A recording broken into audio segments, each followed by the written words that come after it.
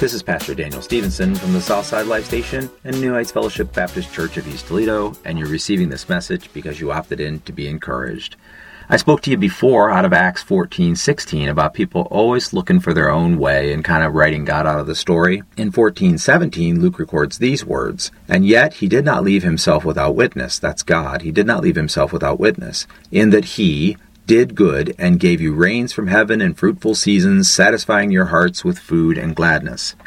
See, this is just how good God is. God is loving and kind. Problem is that people observe life and they think, well, because I am blessed, because I have good things, I can go on and do the bad things that are in my heart to do. And that's just not the way it works. When you take every observable fact of creation, you see that God has been blessing people despite their bad behavior. So if God has been blessing you despite your bad behavior, stop, repent, and be grateful to God for the blessings that He's given you. Facing adversity and difficulty? Realize that the God who sends the basic blessings to you on a regular basis also has the power to change the circumstances of your life. Submit to His plan for your life. Observe that God blessed you. He blessed you, and He wants to bless you even more, so much so that He sent His own Son, Jesus Christ, to die on the cross to pay for sins and provided eternity for those who will believe in Him and live for Him. Aren't you grateful for your blessings? Be encouraged today.